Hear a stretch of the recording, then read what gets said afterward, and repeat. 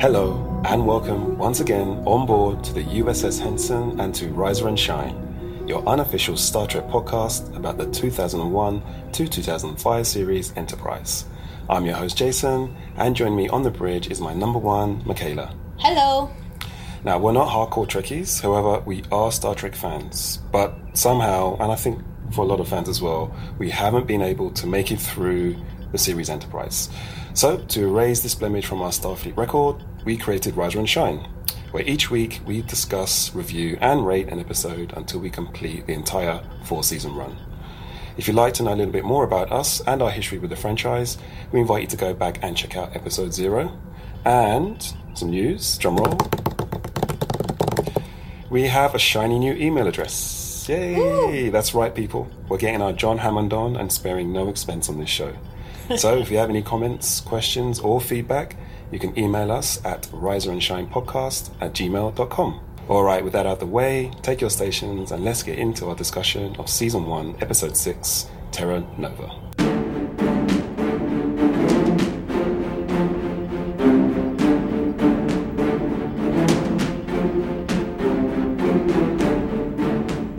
Okay, last week after our review of Episode 5, called Unexpected, I think we both came away essentially thinking that it was the best episode we'd seen so far. Yeah. You'd agree, right? Yeah. I think we were pretty happy about that. And it got our highest score so far, which I think was four pips.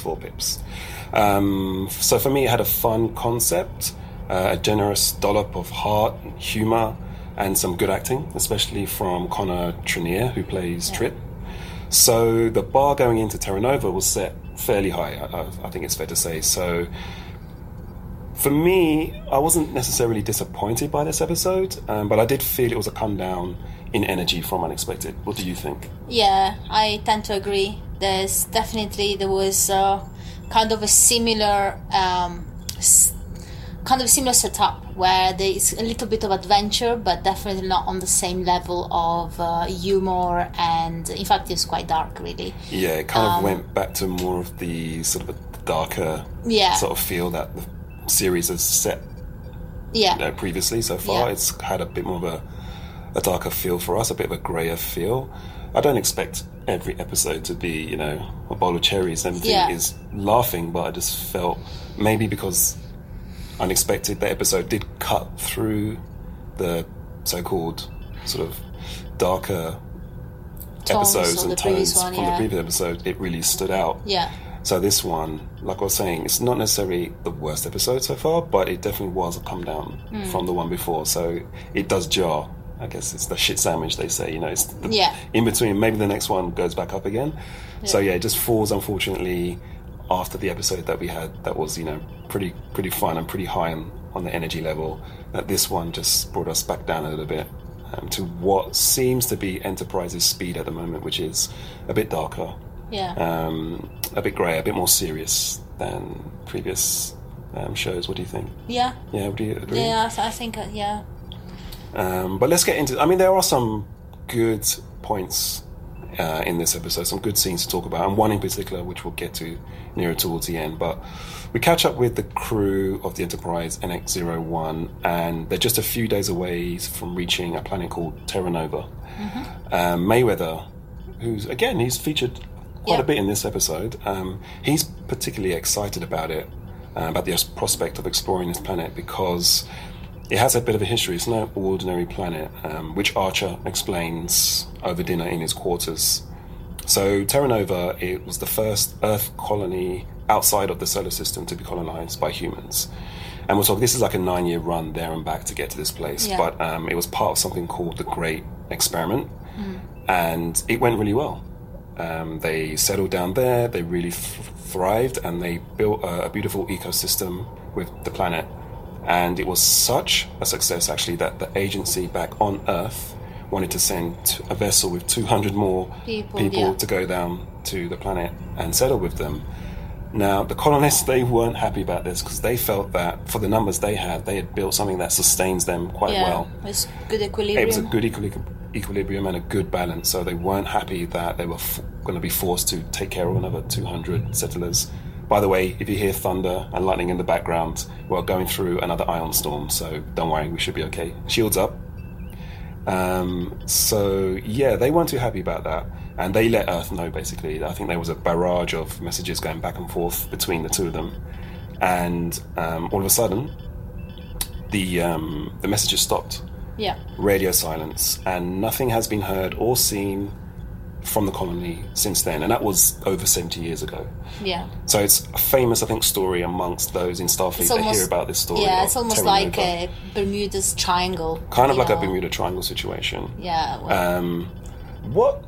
Now this scene, what kind of bugged me about it, it was again another, I mean, it was an exposition dump, so you're kind of getting the background to what they're going to encounter, which is fine. Exposition is one of the toughest things to kind of do as a screenwriter. But it's important for people to understand the plot. But what annoyed me about this was, again, it was a scene in the captain's quarters over a meal where he's kind of filling in the background of what's going to happen. And I know in Star Trek you kind of have, 3 or 4 core sets, which give you a sort of dynamic of the scene, of the ship, so to speak. So there's normally a scene in the captain's ready room, or there's a scene in the meeting room, or the mess hall, or on the bridge. You know, or in the turbo lift. There's usually your core locations. It gives you an idea of the scale of the ship. But for the last 2 or 3 episodes, we've had these exposition scenes with the captain over dinner. I'm just starting to get a little bit claustrophobic about that. It's a little bit annoying. I don't know why we haven't really seen a proper. We haven't really seen a proper men's hall, or I mean, we did briefly, but not to the level that, for example, you see in Next Gen or Deep Space Nine, where you go to Quark. Yeah, or in Next Gen you have the men's hall, and and then you have also the private quarters of a lot of the people. Yeah, or the cameras, it tends to be a bit more dynamic. Maybe there's some Steadicam shots where they're walking down a corridor and they're kind of bending through, going through coming and going. You just feel dynamic, more of a presence of the ship, more scale, more other members of the crew and the staff. So, I don't know, maybe.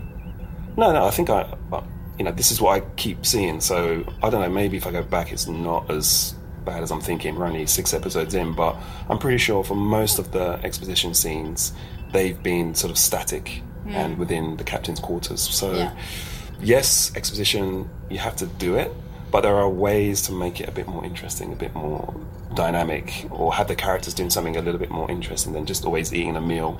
Maybe they're doing something else, out on a spacewalk, fixing some part of the ship, or something different, just to kind of cut it up a little bit. But I mean, okay, it's fine. It just gets the job done, and it fills us in on quite an interesting background at the moment. It's essentially, like you said, what did you say it was? It reminded you of the I can't remember what you said now. I have to go back. No, for me, my initial kind of issue with this story is the timeline. Okay, because they're saying that they lost contact 70 years ago. That's not long ago at all. If you think that this particular enterprise is set only 130 years from now, that the way that Mayweather is talking about it at the beginning, it sounded like in the next 20 years there will be like some crazy space exploring by humankind. It just didn't really fit with my idea. I understand that, of course, it's fiction, science fiction, but I would have expected them to be a little bit more realistic in a way, to say, I'm not so sure that the time, like this. I mean, I think the 70 years. I understand what you mean in terms of the. Because he would put it in this century. Well, I guess. No, it would be like 2080. Yeah, but I think when they lost contact, and by then it was already talking, like Mayweather is saying, like, oh, in those days people were exploring the universe and pushing things about this, this great experiment. But Enterprise is already set a few centuries away from where we are now, right? No, It's 130 years. Yeah. At the beginning is year 2000. Yeah, it's still a long time. At Not 70, really. yeah, it's still a long time. That's still 130 years from now.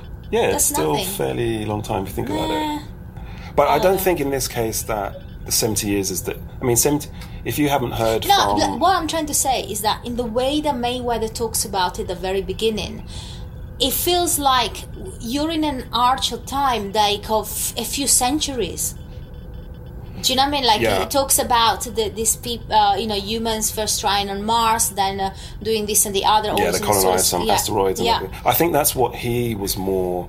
I think the timeline is just interesting in the sense of not in terms of technology and the distance between us and now and them in terms of chronological order of canon and so on. Yeah. I think his excitement comes more from, well, no one's heard from this colony in Yeah, 70 of years, course. so that's interesting, Yeah, of right? course, but that was just my own reflection Plus that I didn't he's- like that. Plus, he's interested in the fact Yeah. that it was the first colony outside of their solar system. So I think his excitement comes from that. And then there was nothing, Yeah. in that regard.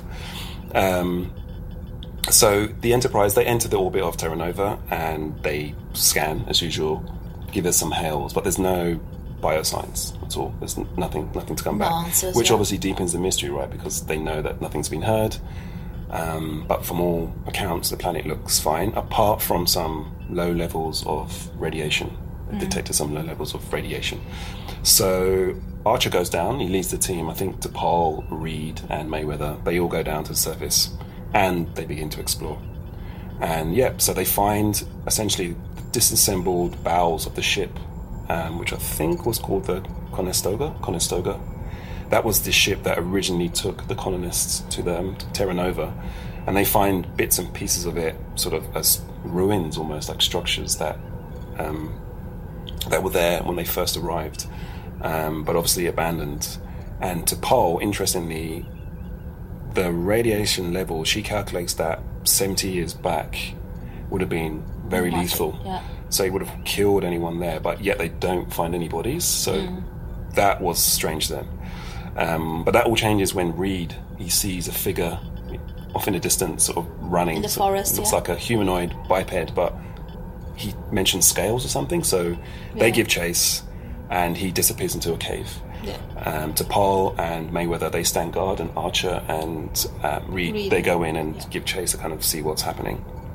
And then inside, they eventually discover the locals who are cave dwellers, basically. And turns out they're not exactly scaly in terms of their skin. They're wearing scales as armor, by the looks of it, or some sort of tribal clothing of some sort. Yeah, and the faces are covered with some kind And of their clay. faces have some sort That of look- face paint, clay, Yeah. or some coloured earth of some sort. So it has that tribal, primitive, indigenous feel about them. And then first contact quickly goes wrong because They start shooting. I think they start fighting. One of them appears out the shadows, and I think Reed shoots immediately and takes that guy down, and all hell breaks loose. They begin to run, and what's fascinating is that Reed gets shot, but he gets shot by a bullet, by a pistol. So you start to think that's interesting. It wasn't a phaser, it wasn't a disruptor or some sort of technical That's what I'm weapon. saying. It's a gun. Is because he's not it's a very much into the projectile, future. single projectile firing weapon of some Yeah. sort. So that was quite interesting. And then Archer, he goes. He's like, He breathes. "Sorry, away. Reed, I'm out of here. I've got to go." And fair enough, he's a captain. He's kind of got to get back to his people. So he runs back to the mouth entrance of the cave. There's another guy who appears. T'Pol shoots him, and then they all run and they leave Reed. Yeah. Head back to Latest. the pod, and they go back up.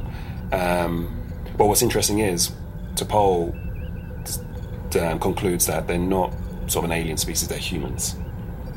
So I think already, we pretty much guessed that they must have been the descendants from whoever was The colonists. original colonists were there, but they don't go into that straight away. Obviously, that's something they keep later on, but it's kind of obvious that they must be the descendants of the original colonists. So they get back to the ship, they do the bioscans, and yes, there's like over 50 of them down there, 52 I think, Yeah, and 52. Reed, including Reed, who's still alive. So they figure out, these must be the descendants of the original colonists. Dr. Phlox and Archer go back down, take along with the medical kit, because I assume they're going to help Reed. And they essentially don't want to waste time, right? So Archer says, look, they give themselves up. 2 locals jump out from the bush, take them down to see the elders, and we meet 2 of the leaders, I'd say, of the locals. One's called Jamin, who's played by the great Eric Avari. Geeks will know he's from Heroes, Stargate, X-Files, Mr. Deeds, Adam Sandler films. He's in everything. He's like an unsung hero, a great character actor. So he's called Jamin, and I think his mother is called Nadette, played by the late Mary Carver, from TV veteran. I think Battlestar Galactica, maybe Twilight Zone, The Man from U.N.C.L.E., classic sort of nerdy culture TV stuff. So they meet these 2, Jamin and Nadette, and they reveal themselves to be called Novans, which I thought was pretty cool name. And they're immediately hostile because they do not trust humans at all. In fact, they blame them They don't even think they are humans. No, they don't. They think they're alien. Oh no, wait. Jamin says humans. So at first he thought they were aliens, but then he asks, "Are you human?" Because he could see what they look like, and Archer says yes. But it actually pisses him off because they don't trust humans. Because as far as they're concerned, they brought the poison rain, something called the poison rain, which has pretty much wiped out them living above ground, and has been killing them off for years. So they don't trust humans. Archer tries to convince them, actually, you're descendants from humans, from original colony, from Earth, and he just basically wants to help them. But no, Jamin is reluctant. He believes that Archer is talking shale. And he just wants, Archer and the humans want to kill them and take their tunnels for some reason. And he tells Archer to go back to your skyship and leave them alone. So Phlox, he actually diagnoses that Nadette, the older woman, who I think is Jamin's mother, she has lung cancer. So Archer offers to take her back and treat her on the skyship if he goes back. And Jamin eventually agrees, but he, under the condition that Reed stays. And if they're not back before the sun rises on the overside, which is what they call above ground, they will gut him. I quite like the... This was quite an interesting scene. I quite like the setup. I think we both agree that it kind of reminds us of the 100. Yeah, the 100 Sky Crew. I was wondering if they took something from this episode, because it was very much like the 100, where there was a ground crew and a sky crew, English, and they had this kind of broken English now, a new dialect, an odd dialect of English, their own patois with certain words, shale, which meant lies, overside, which is the above ground, underside, which is where they are, caves, skyship is for the vessel, the ship, the pod, that and then it keeps saying truck. I'll truck with you. I'll go with you. So that was really interesting. I do like that when it's this familiar sort of language and dialect, but it's just slightly different in a way that they've kind of grown their own words and vocabulary since they've been down there. So that was an interesting scene, and I'm wondering if the 100 took a lot of idea. I mean, this kind of story trope is common, like a Lord of the Flies kind of feel to it. But they was very close to 100 in even the terms of dialogue and the way they look. It'd be interesting just from a sociological perspective, like whenever we do stories where there's some sort of apocalyptic event that happens and lots of the world has been wiped out. Even things like Badlands. We kind of go back to this primitive state with face paint and caves and it'll go back to fire and hunting and gathering. It's very interesting. I was just wondering, from a sociological perspective, would that happen? Would that actually happen? Possibly, I guess, if there's an issue with electricity, there's no internet, and infrastructures are broken. Why they need to paint your face? It's very strange that people start painting their faces again. The tribes, the clothing, tattooing. It's interesting. Would that actually happen? Let us know if you're a sociologist out there, an anthropologist. That would be an interesting thing to know, because a lot of that happens. It seems to happen with these apocalyptic, radioactive nuclear disasters, that humanity regresses into this our sort of Primitive. tribal, Yeah, primitive tribal. kind of state. So yeah, let us know if that Primordial. is something that would happen. Is that a common thing that anthropologists and sociologists have said could happen? Or is that an exaggeration of what would happen, but an exaggeration of it in some way? Because I guess it's, for an audience, it's clearer to show a sign of some sort of Digressing. a regression of time Regression, and sorry. of cultural expansion when it's something we recognize as primitive. Yeah. Quite clearly primitive. So we're not sure. So yeah, let us know. That would be interesting to know. So yeah, we go back on the ship. Phlox treats Nadette, and while he's synthesizing some medicine, I think Archer, he shows Jamin and Nadette, he's trying to show them that, he's got some archival pictures, and he's trying to show them that basically they are descendants from humans, and Terra Nova was this colony, but they don't trust him. Shale, he's talking Shale, and he's lying, and he's just trying to deceive them basically. But then there's a big plot reveal here, because T'Pol essentially gets to the bottom of what happened, because obviously there was some sort of radiation, some nuclear event had happened. But it was, unfortunately, it was a crater. It was just a horrible accident. She found a huge crater, crevice, and impact, and it was an asteroid that had hit the planet, and it had caused a radioactive cloud, which then caused a radioactive rain. So that essentially was what was killing them. But they didn't know that. And what kind of extends that is Sato, Hoshi, and Mayweather discovered some data, some messages that were sent by the colonists to Earth, but they never got through. They never got through this barrier due to the denseness of the radioactive rains and clouds in the hemisphere. But essentially, they find some messages that the colonists think that Earth is trying to attack them because of this disagreement of letting these other people come and settle with them, and that this crater and this rain has been an attack from Earth, basically. But that message didn't get out, but obviously, according to the descendants, that's the last thing they heard from their peoples before they all died out. So, and they were children. That's right. So or anything like the people like Nadette. She was about 4 or 5 years old. That's right. So she would have heard it from her parents, That's and right. it would have, whatever your parents tell you at that age, you believe that's your truth. Exactly. Right? So exactly, you mentioned. So as kids, all they would have heard was that humans from Earth are against us. They're attacking us. They're trying to stop our way of life, and they've disappeared underground. And that's all they've heard since then, because there was no relay message from Earth. Yeah. And then, like you said, Archer does actually show Nadette a picture, and it's of her when she's a child with her mother. Yeah. And it does spark some sort of memory, some recognition. But Jamin quickly gets in there, and he's Shale. They're trying to deceive us. They want to take our colony. They want to, this is what humans do. They've been trying to get us for 70 years. They've been trying to get us, 2 or 3 generations. This is just a part of their plan. Yeah, deception. Let's get out of here. Yeah. So, that was quite interesting.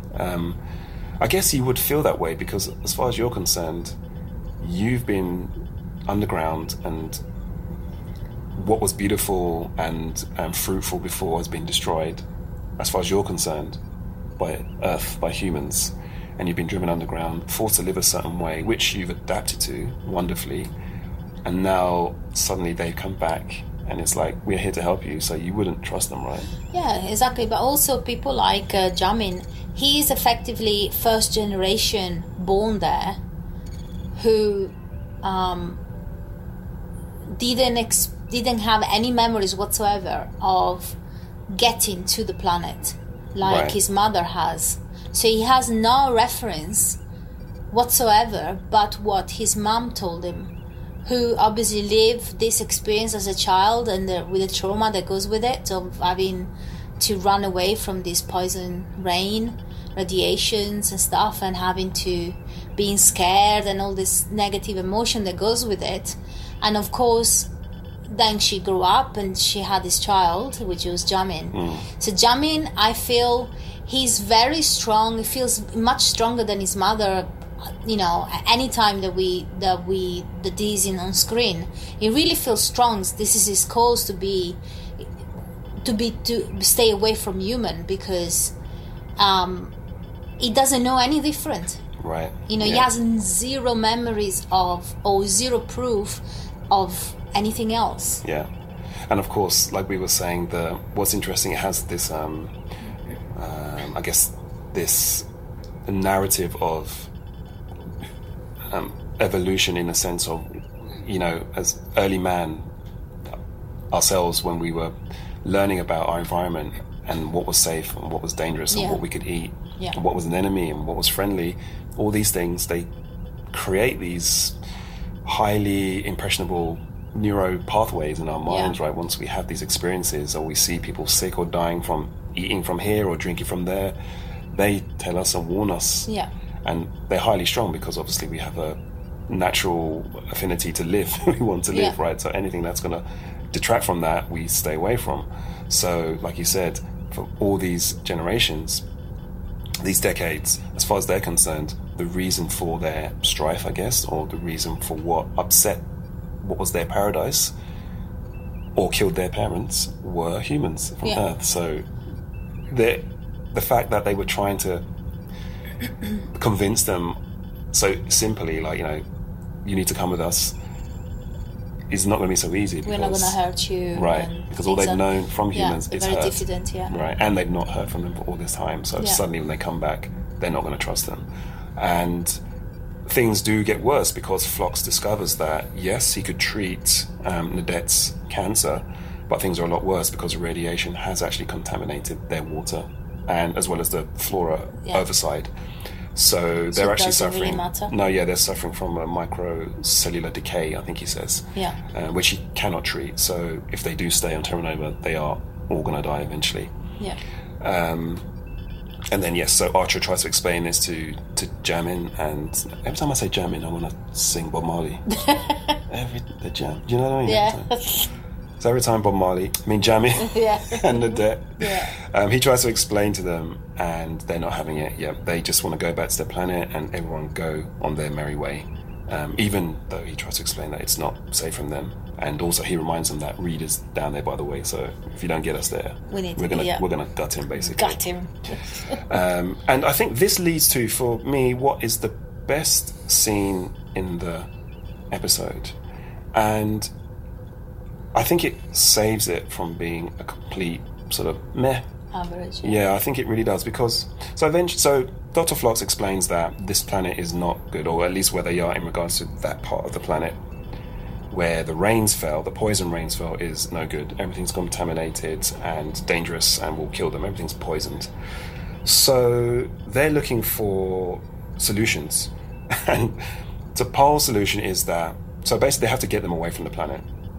T'Pol's solution is that they use stun grenades and sort of place them around specific sort of hemispheres around their sort of caves, blow them up, force the Novans to the surface, and then take them in the pod up to the ship, which is quite forceful. And Archer kind of lets it know that, what is this, a slave ship? We can't do that. We can't force them and put them in chains. What we need to do is convince them to come back to Earth. And what was interesting here was that, and that seems reasonable, right? But T'Pol pushes back on that, and she says that, you want them just to forget their culture that they developed over 3 generations, in spite of what they feel and of humanity, humans coming to them. You want to force them to sort of reintegrate back on Earth, eat human food, walk around in the sunshine, wear clothes, learn to read and write. Learn to read and write. And Archer's like, yes, that's their right, birthright as humans. Yeah. And I thought that was quite a fascinating scene between the two of them, because it kind of both had valid arguments. Both had valid arguments, but it kind of harkens back to First Contact and the Prime Directive, which prohibits Federation members of interfering with the internal natural development of alien civilizations. But they're not really alien. But technically, are they aliens? Are they not? No, they're not. They're humans, but in a way, they're aliens in certain aspects as well. Yeah. So I thought this was really fascinating, because it is a bit of dilemma. Would they be breaking the rules of First Contact and Prime Directive by forcing them from their planet to go to Earth? I don't know. Should they be integrated back? Should they be forced to live like a human, in inverted commas? Is that the right thing to do? Have they not got their own culture? I think their own ideals, their own language, their own way of eating, their own methods of talking and hunting. And, do you know what I mean? So is that not... Yes, they are humans, biologically, but are they... as a civilization, Yes. they are different. Yes, yeah. So I thought that was a really good scene, and I thought I couldn't decide who was right there. What would you have done? Would you have taken them back? Because T'Pol said we need to... She wants to take them to the ship and relocate them somewhere, not on Earth, I believe. Whereas Archer wants to convince them that, yes, the planet is not good for them, but let's go back to Earth where you belong and you can reintegrate yourself to earthly human ways that were deprived of you due to this freak asteroid, and not by who you think is the enemy, which are actually your descendants. Who do you think is right there? Well, they both have valid arguments, but I think if the story didn't go the way it did, Archer would have probably just walked out and left them there, because I think he would have come to the realization that, because you see a couple of scenes where like especially when he was trying to convince the Nadette and her son that, you know, she was the girl in the picture and everything, and they were not having it, or rather the son wasn't having it.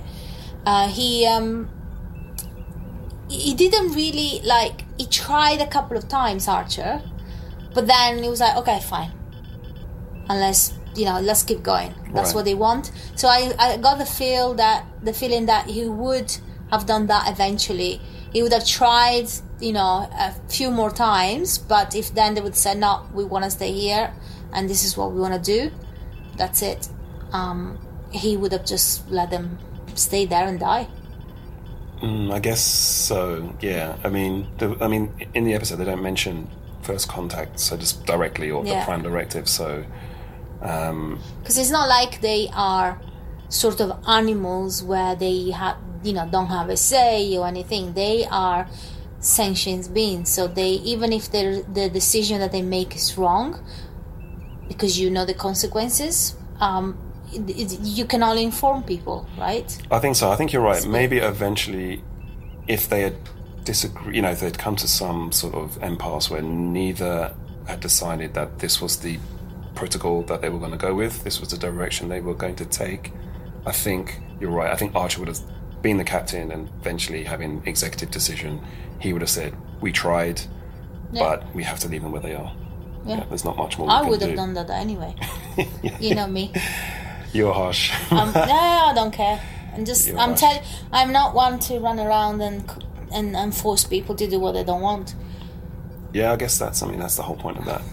The Federation as well, in part their credo, right? It's like you do what you can, but ultimately the decision is down to if you present the proofs and you show them, and they know because they can see it that, you know, people are being sick. Even when what's the other guy that's being hurt? Reed. Even him, when he was talking to the young guy that was guarding him, the young guy says something like, "Oh, he says something like they're basically getting sick there." He uses a term, I forgot. Oh yes. I can't remember the term, but yeah, they had that little. He has a little chat with one of the Novans, right? A young Novans. The guy that was guarding him. Yeah, and the guy says something like that, basically reveals that they are getting sick. Yeah. Was it Digger Filth? It says something like Digger Filth or something, or maybe he calls Reed Digger Filth, I'm not sure. But Digger is, I think, there's this kind of a turtle armadillo creature that lives underground, like a pangolin, which they use for the meat and for the scales to make the armor. Yeah. And Reed does try some of that food. Raw. Yeah. Raw pangolin. That was quite a funny scene. But eventually, T'Pol and Archer, they split the difference basically and kind of merge two plans. So what they do is ultimately they're going to relocate the Novans, but they're not going to bring them back to Earth. They're actually going to move them to the southern hemisphere of the planet system. Yeah, there's some islands. Where there was no rains had fallen, and they'll be fine. There was no effect. Because the asteroid hit only a part of the planet. Hit only a certain part of the planet. Yeah. So it was kind of localized, the issue. I guess they would have known, because by then, I guess whatever technology they had when the ship left, they would have known probably of what had happened on the other parts of the planet. Yeah. So that's the plan. They're going to relocate them to the southern hemisphere. On the shuttle pod ride back, Archer asks Jamin and Nadette to consider this proposal, and I guess they're sort of thinking about it. Nadette seems to be slowly coming around to what is happening. I think that picture of her with her mother really sort of hit. Yeah. Yeah. So, that seemed to Revive pretty some much memories. convince her. Almost there. It was just Jamin, I think, who wasn't quite there yet. So they land back on the planet to go and get Reed, and as soon as they land, they immediately, I think they land on a sinkhole, and they drop 8 meters down, go crashing down back into the network of caves, to the Novan sort of caves. But they pretty much escape unhurt, and Jamin sets out to guide them back towards the main sort of base, the main base where the rest of the people are and Reed is. And on their way back, they hear the cries of a fellow Novan who seems to be trapped under a tree root, in a sort of a careen, or some sort of some kind of crevices. Some sort of crevice. He's trapped down there, and essentially this is just a setup so that Jamin and Archer have to work together and find some sort of trust. Yeah. Because they can only help this guy if they work and trust each other. So eventually they do. They both go down there. Archer almost falls when he's climbing down the cliff, and Jamin helps him. Then they get down, and to get the tree off this Novan, they need to use the pistol, the phaser, which Jamin had taken away from Archer. And so he gives it back to him. They cut the root in two, lift it off him, and they save the Novan. So there was a nice little scene to kind of show a bit of trust, teamwork, humanity, and bridge building. Yeah. A knowledge branch, or literally almost a knowledge branch, a knowledge trunk of a tree. They kind of settled their differences, I guess, and their points of view, and they sort of came together. And we don't get a scene, which I thought was the only thing that was missing from this. Was so basically after that they're back on the Enterprise. They're having a chat again, and through their conversation, I think Mayweather and Archer, they talk about how they rescued the Novans, they relocate them on the planet. No, but wait, before you get there, after these 3 episodes, they go back and pick up Reed. Yeah, that's what I'm saying. So they pick up Reed, because eventually, what I'm trying to say is that they pick up Reed, they go back, but we don't get a scene of them being relocated. We don't. They go but we back do to have the scene that they are accepting. Yes, yeah. Which is what we just talked about in terms of the trust and stuff and bond. So that pretty much covered that scene. The tree scene is basically the bonding scene. So they come together. Yeah, but when they reach Reed, Jamin is still, I'm not having this. You guys leave now. Yes. You know what I mean? But instead his mom, she's like, no, we are not well. We need to... I remember... Oh yeah, my mom and my mom and everything. I think that was basically also like a pivotal moment, because as far as her son was concerned, that's it. They kind of had a little bit of trust built, but now you're ready to leave, and we're gonna stay here, and we're not gonna change our ways. Until his mother, instead, she put her foot down and she said, "No, we need to do what they say. We need to move. We're not well." Yeah. And that's when then they get relocated, which we don't see the relocation, but which is a shame we didn't get that scene. Yeah. But they relocate them, and I think Archer says to Mayweather, who was the most sort of enthusiastic about this story, he gets to do the report. Yeah, he's super happy. He was really happy about that, because his report, he's essentially solved the mystery and saved the lives of Terra Nova, which has been a 70+ year mystery on Earth. So Mayweather gets the honours of putting his name on the report. And that was the end of the episodes. So it wasn't bad. Like we were saying, it didn't have the same vibe as Unexpected, episode 5. Yeah. So I guess it's not fair to compare it on that level, but again, compared to the previous one, take out, because so far episode 5 is the outlier, right? Yeah. So It's okay. Yeah, I mean, it's okay. compared to the other ones, to the previous 4. I would. Well, we're going to get to our rating soon, so I'm thinking I will rate it in a similar area as the ones we've seen before, other than episode 5. It was okay. We still haven't. Everything so far has kind of been mission of the week. There's no thread at the moment of an overall arching storyline. Yeah. Or at least that's kind of, or no more information about who's the future guy, the mysterious guy that we saw with the Superman. Yeah, we haven't got any more information about that. Further from that. So if that's going to be the overarching story, we'll see. But yeah, there's been no other threads or plots that has kind of harken back to that or set up something else that could be a possible overarching story that we have along with the mission of the week. Yeah. So for me, it was pretty much a mission of the week episode. It was okay. Reminded me of the 100. Yeah. Yeah. So if 100 took something from that, and I guess it's good. It's a good thing. It's some sort of legacy and from that episode. So yeah, it was okay. Interestingly, it was directed by LeVar Burton, who plays Geordi, of course, in Star Trek. So that was interesting, and written by Antoinette Stella, who's written a few other episodes as well. Episode MVP, I think, was Eric Avari, who plays Jamin, because it's Eric Avari, and why not? And the best line of the show, I thought, was mentioned by Nadette, played by Mary Carver, who, when she was initially distrusting of the Federation, and Archer was trying to convince them to come with them, she says, you humans tried to gut our go-befores when they lived on the overside. Now you're trying to gut us. I like that.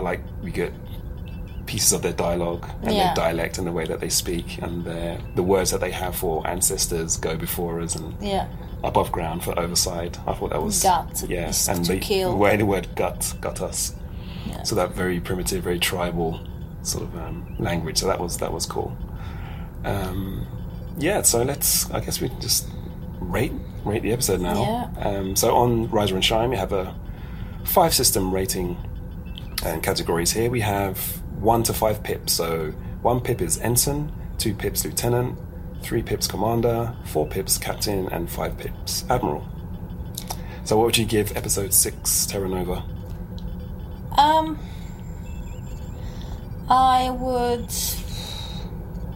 gonna give it a 3.